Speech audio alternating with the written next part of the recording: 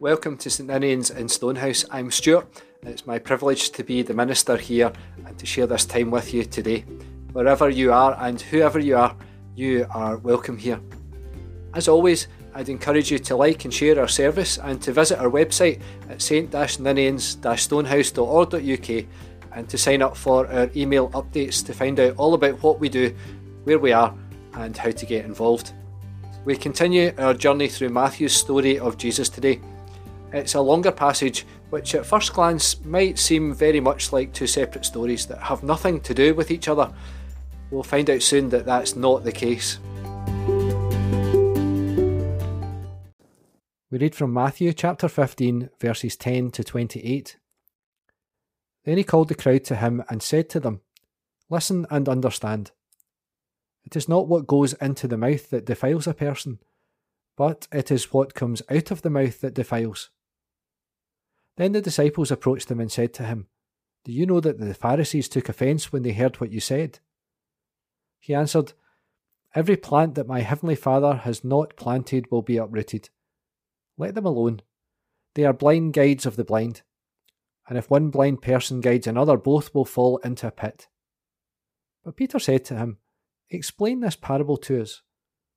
Then he said, "Are you also still without understanding?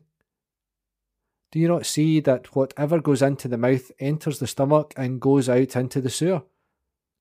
But what comes out of the mouth proceeds from the heart, and this is what defiles. For out of the heart comes evil intentions, murder, adultery, fornication, theft, false witness, slander. These are what defile a person. But to eat with unwashed hands does not defile." Jesus left that place and went away to the district of Tyre and Sidon. Just then, a Canaanite woman from that region came out and started shouting, "Have mercy on me, Lord, Son of David. My daughter is tormented by a demon." But he did not answer her at all. And his disciples came and urged him, saying, "Send her away, for she keeps shouting after us." He answered, "I was sent only to the lost sheep of the house of Israel." But she came and knelt before him, saying, "Lord, help me." He answered, "It's not fair to take the children's food and throw it to the dogs."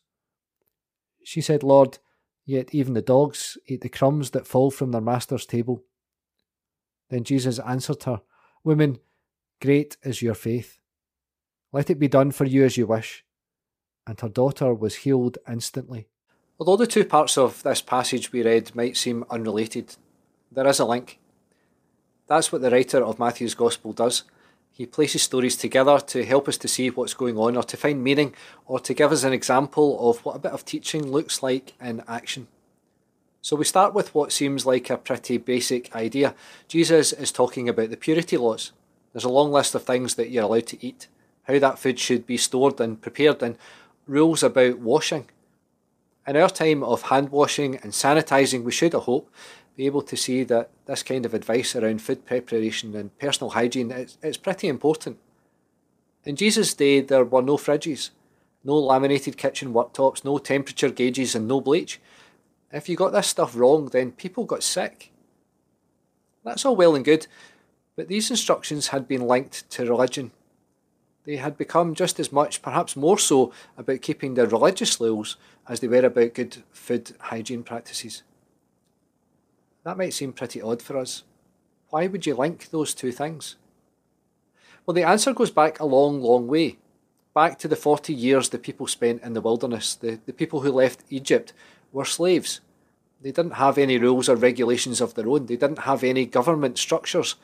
For ages, Moses tried to run the whole thing on his own before he realised that it was far too much. The people were God's people. The rules that came were from God.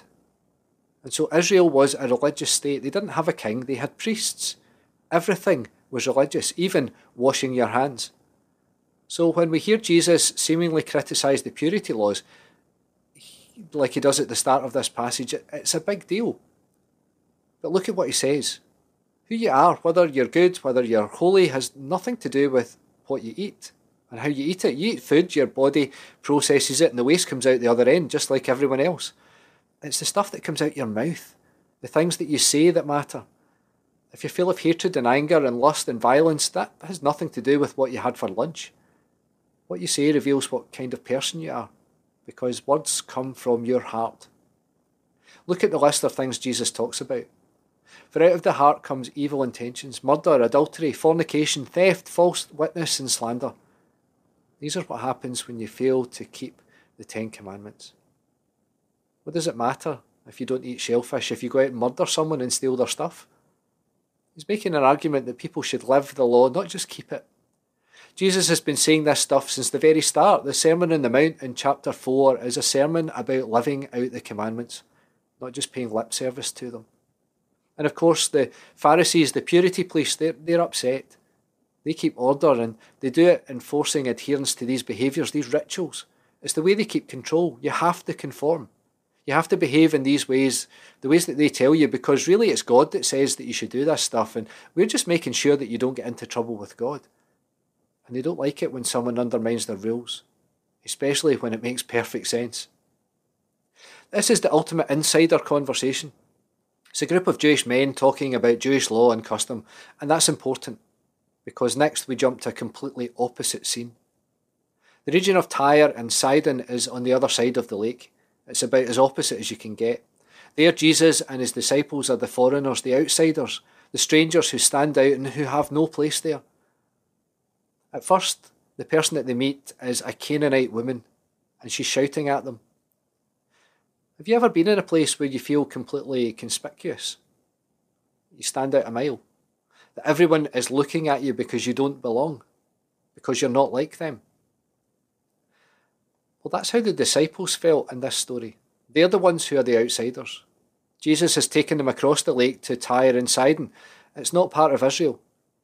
They are the ones who will be looked on with suspicion, whose customs and behaviours are strange, whose accents stand out. They don't want to be there. This whole scene is a strange and difficult one. There's so much about it that we don't know, loads that we can imply or infer, and even more that, well, we just don't know. The woman is described as a Canaanite. Canaan doesn't exist anymore. So it's strange that Matthew calls her that. But it doesn't exist because the Israelites had taken over the land and killed most of them. That brutality had continued for years. Even King David was still killing Canaanites. Maybe that's why she calls Jesus son of David. Your people killed my people, and yet here we are, with me asking you for mercy, something your ancestors didn't show any of to mine. But I know who you are. And if you're the one that can save my daughter, then so be it. I'll kneel at your feet and I'll beg. Something else to consider is that in the region of Tyre and Sidon, the small Jewish communities that live there are poor and marginalised. Despite their history, the woman is the one with standing and status and power. She's not like the Samaritan woman that Jesus meets at the well. This woman is the one with the power here. But that social standing and wealth don't count for much in the face of sickness. So here they are, and you can feel the tension. Jesus doesn't say anything, but the disciples are pretty forthright. Send her away. She keeps shouting at us. She's drawing attention to us. Tell her to get lost. What follows is one of the most difficult pieces of scripture because, in one reading, Jesus is awful to her. He calls her a dog and tells her there's nothing here for the likes of her. But she's persistent. Even dogs get crumbs from the table. And Jesus changes his mind and commends her faith. But that can't be it, surely. It can't just be that Jesus hits out with some casual racism and is shamed into changing his mind, can it? So here's another way to read it. This is a reversal of positions. Jesus and the woman switch roles to teach the disciples a lesson. Jesus says what his disciples would say. He's just been talking about how the stuff that comes out of your mouth shows what's in your heart. By giving voice to their prejudice, tell her to leave. What does she want? Get her to shut up. He helps them to realise the impact they have on other people. Jesus, the one who keeps the law, who eats the right thing, who washes the right way, at the right time gives voice to their unclean thoughts. The woman in turn blows open their understanding by voicing what Jesus would say. Someone they consider unclean and impure because of what she eats and her religious practice, her race, is the one who speaks truth, who displays faith, who understands exactly who Jesus is, much better than they do. This is an acting out of the teaching that Jesus has just given them. There's even a nod back to the previous chapter, the feeding of the 5,000, with all this talk of leftovers, crumbs from the table. Remember, after Jesus had fed all the people, there were 12 baskets left over, enough for everyone, even people like her. For the writer of Matthew's Gospel, the fact that Israel was a religious country where the religious law is the law of the land, where the priests keep order and where God is in charge, is hugely important. That's because for him, Jesus will perfect that law. He'll show the people of Israel how to live it out so that they can be an example to the rest of the world. After all, if this whole following God thing doesn't work out for God's chosen people, then why would anyone else be interested? Israel's supposed to be a blessing to the rest of the world. If this isn't a lesson for us in our time, then I don't know what is. We still need to learn that those we think of as different, as somehow worth less than us, they're also created in God's image. We still need to learn that those who practice religion in a different way from us have much to teach us about justice and mercy and about God's love. Mercy doesn't need to be pristine, nor does it need to be huge. It doesn't need to be protected, nor does it need to be kept in a pot with a lid and a lock, and also carefully parcelled out to those deemed as deserving. Just a crumb. Just a crumb will do. Mercy, it's not like a pie, nor is it mealy-mouthed or stingy. It can't be measured, can't help itself, can't be contained. No matter how some try, still it overspills the tables of power and privilege, subversively escaping in scraps and crumbs that are limitless, boundary breaking, that render tables irrelevant. And just a crumb will do. Mercy is subversive. It spills out for all, even those deemed by some as undeserving, different, not one of us. It redraws the circle wider than the edges of our imagination. Just a crumb. Just a crumb contains more than enough, more grace and love than we will ever need. Just a crumb is enough. May grace, peace and love be with you, today and always.